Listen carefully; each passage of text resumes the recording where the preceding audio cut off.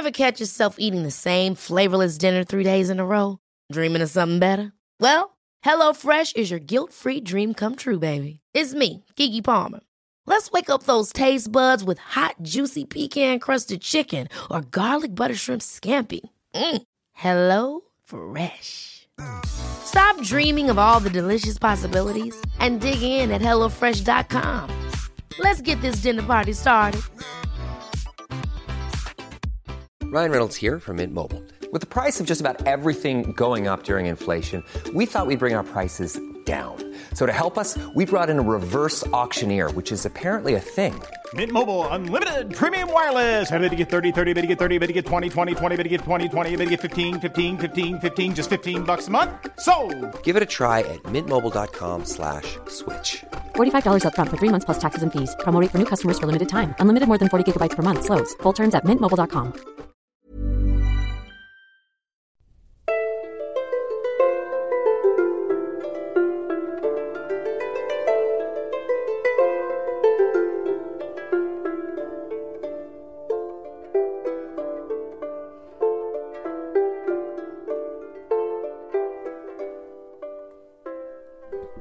Hello, and welcome to the Renaissance English History Podcast. I'm your host, Heather Tusco. Since it's February, which is the month of Valentine's Day, when thoughts turn to romance and love, I thought it would be appropriate to do an episode on love and marriage. I know I had said I would do something on the Tudor colleges, and I'm still working on that, so you'll just have to stay tuned. So let's get started with a few general thoughts about love and marriage in the Renaissance.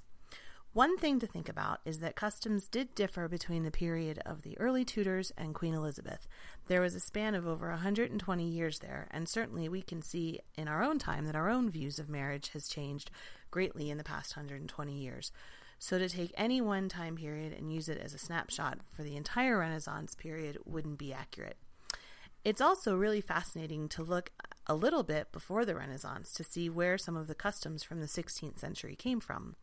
Interestingly, in the medieval period, in addition to legally binding marriage, concubinage was also socially recognized and legally binding and had rights similar to marriage.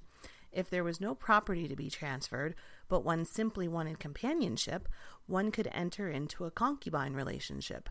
And also early Frankish society recognized two levels of marriage, one which involved transferring property rights and the other didn't. Moving onwards, by the 16th century, the Catholic Church had formalized marriage into the recognizable institution that we would be familiar with, though there were still some lingering considerations when dealing with the transfer of property. Girls could get married at the age of 12. For boys it was 14, though usually only noble arranged marriages between princes and princesses of different countries had betrothal ceremonies and got married this young. The official age of consent was 21, and Thomas More himself recommended that girls not marry before 18 and boys not before 22. For non-noble families, the average age of marriage was similar to what it is now, around 25 or 26 for men and 23 or 24 for women. This was largely because men needed to finish apprenticeships before they could have the money to support a family. Noble families would arrange marriages earlier since marriages were also strategic alliances, and the primary purpose was to transfer landholdings. When nobles got married this early, the bride would sometimes go to live with the groom's family and be brought up by her mother-in-law. It was generally considered foolish to marry for love, though certainly love could occur in marriage, but getting married for love really wasn't done. Of course, there are also stories where people did marry for love, like that of Elizabeth Woodville and Edward IV, but the reason we even mention that part of their lives is because it was so extraordinary. Even the lower classes generally had their marriages arranged, though the lower you were in social status, the more say you could have over who your parents picked for you to marry. People assumed that because their parents and relatives were older and wiser than they would be better able to judge potential marriage partners. Wives would become the legal property of their husbands, and prior to the dissolution of the monasteries under Henry VIII and the Protestant Reformation, if a woman was inclined towards not marrying, she could perhaps persuade her parents to let her join a convent, where she could spend her life in prayer and, in theory, away from men. She could even have a career if she chose to become an abbess if she rose that high, or have a position of authority in a convent. After the Reformation, though, that option went away as well. Every woman grew up knowing that she must get married. Otherwise, her father or her brother would have to support her forever. Marriage did mean, though, that you got to be the queen of your own little castle. The woman's domain was in the home, and noble wives would manage entire estates when their husbands were away at court. Men also had to get married to be considered the legal head of a household and hold any sort of public office or hold any other position of responsibility if he was not already a nobleman. Both widows and widowers generally got remarried quickly. While a woman could inherit directly, her signature was not legally binding, so it was kind of tough to do anything with the lands and assets that she may have inherited. Also, if she had children, she would want to remarry so that the children would have someone protecting them. Unmarried widows were especially vulnerable as they got older. Most of the cases of witchcraft accusations, for example, were levied against unmarried widows who did not have a husband to protect them. A man would want to get remarried, especially if he had children, so that he could have someone to raise them. Interestingly, divorce was actually harder to get under the Protestants than the Catholics in England. With the latter, you just needed a papal dispensation, but with the Protestants, you needed an act of Parliament. And either way, only wealthy people were really able to afford divorce. So let's say that your parents have decided on the person of your dreams, or at least your future spouse, and their parents have even agreed. Happy days! When a man and woman got engaged, it was called a betrothal, and the man would give her a ring to wear on her right hand, and that would switch to her left hand after they were married. They would have a contract, and that would be signed, and the contract would outline the dowry that the woman was bringing to the marriage, as well as how the woman would be cared for if the husband died first. Betrothals could be terminated by mutual consent easily enough if, say, you just really can't stand each other, or more than likely your parents really can't stand each other. If only one of you can't stand the other, though, you've got more of a problem. One could withdraw without the permission of the other only if they were guilty of heresy, guilty of infidelity, had a pre-contract or were already married without you knowing, were guilty of drunkenness or wickedness, or if a long separation had occurred between them. A proper wedding was based on three things: consent, exchange of tokens, like a ring, and the consummation. The marriage can only be annulled if it was not consummated.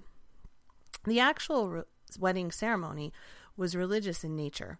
You didn't have a registry office or justices of the peace performing ceremonies. The first stage was the crying of the banns, in which the couple would announce their intention to marry, and it had to be announced 3 times on consecutive Sundays in church or holy days, and this allowed any objections to be raised or pre-contracts to be discovered. A marriage that wasn't announced like this wasn't considered legal. If a couple didn't have the several weeks to go through the bureaucracy of crying the banns, you could get a marriage bond, which acted as a contract and was accompanied with a statement that there was no pre-contract. This would require only one reading of the banns, and that was actually what Shakespeare needed to marry Anne Hathaway, since she was pregnant and he was under the age of consent. The custom of wearing a white dress didn't start until much later, so a bride would just wear her best dress, or a new dress if she had the money, and would be attended by her family and close friends. A bride would process from her home to the church, generally accompanied by musicians, and then there would be the solemn ceremony in the church. After that, there would be a feast at one of the family's homes. The bride would carry her garland until after the ceremony, at which point she would wear it on her head. And the bride's father would pay for the wedding and also for favors for everyone. One bride's father in 1559 paid for new gloves for all the guests, for example. There was a lot of thinking and talking and writing about marriage during the Renaissance. One of the main forces behind the Protestant Reformation was the myth of the celibate monk, and there was a great debate about whether clergy should be allowed to marry or not. As printing got more popular in England, advice books came out about marriage and family life. One, of Domestical Duties by William Gouge, a Puritan minister in 1622, outlined the specific duties of husbands and wives to each other. It warned women against such things as a conceit that wives are their husband's equal, and told husbands to offer mild and loving speech to their wives. During the Reformation, there was also a lot of questioning about whether the church should even be involved in performing marriages. Martin Luther argued that marriage was a worldly business and clergy ought not to meddle in them, though he did say that the church should bless those who married, and he even wrote a basic marriage rite in 1529. But he also wrote that the regulation of marriage was for the civil authority rather than the church. Similarly, the Catholic Church did a lot of soul-searching on marriage, and in 1563 they issued a decree in the Council of Trent which codified what a legitimate marriage was. For a marriage to be recognized by the church, the partners must each give their consent, and the priest must say something like, "I join you together in marriage," which ratified the marriage, and then everyone could live happily ever after. So that, which is Marriage and Family in the Middle Ages by Francis Geese, I will put a link up on the blog. You can also visit the blog to send me comments, story ideas, or other general thoughts. The address is http://englandcast.com, or you can also find me on Facebook at facebook.com/englandcast. Thank you so much for listening, and I'll be back next time with that long-promised history of some of the famous colleges and universities that were founded by the Tudors. Thank you so much for listening. Blow, northern wind, a scentful baby sweating. Blow, northern wind, blow, blow, blow. Ich hatte Bord in Bauerbricht, dat soll semlis und Sicht. Mens cool meiden of mich, wären frei to fonda. In all this worldliche wonder, Bord of blood and of bone, never yet in Nuster known, of somewhere in London. Ever catch yourself eating the same flavorless dinner 3 days in a row?